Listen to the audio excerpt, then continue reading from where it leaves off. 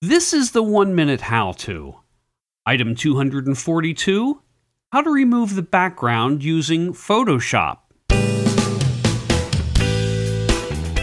Hello everyone, this is George, your host.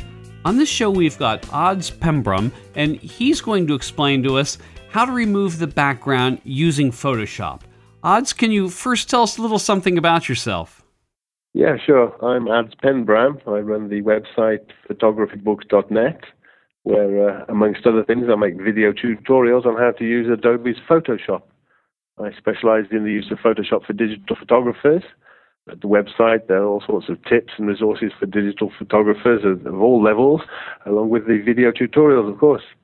When I'm not doing that, I spend time composing music, and I'm also in the process of putting together a complete video guide on digital photography for basic and intermediate levels. Okay, Adz, if you're ready, then you've got 60 seconds. Okay, first of all, you open the image you're going to work on in Photoshop, making sure that you have a backup copy of the original, of course, in case anything goes wrong. Then you open the Extract window, which can be found in the Effects menu. Use the special highlighter tool to draw a line by hand around your subject. Now you need to choose the thickness of this line very carefully, making sure that it is as thin as possible, but still thick enough to go over the edge of the subject and overlap onto the background as well.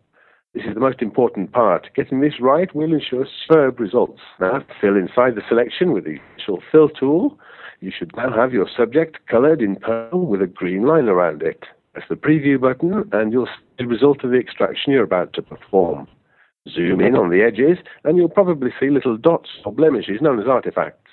Clean these up with the very intuitive and easy-to-use tools for this window labeled Cleanup and Edge Touch-Up. And then once you're happy with the image, press the OK button. And there you have your extracted image.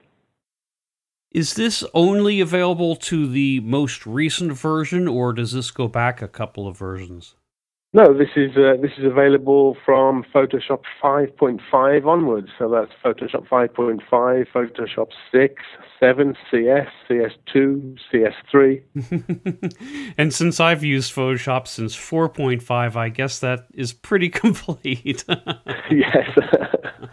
It's an excellent feature to use. There's quite a lot of different ways of extracting the image from the background using various selection techniques and erasing, but using this technique is actually quite smooth edges, none of these jagged edges, and it's great around the hairlines as well. Okay, Adz, is there anything else you'd like to talk about? Since I started doing tutorials, they've actually become immensely popular. I've had thousands, in fact hundreds of thousands of people viewing them.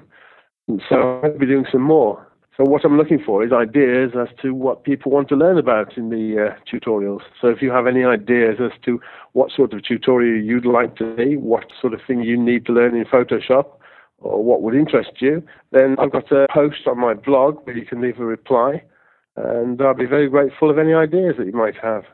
And what would the website address be?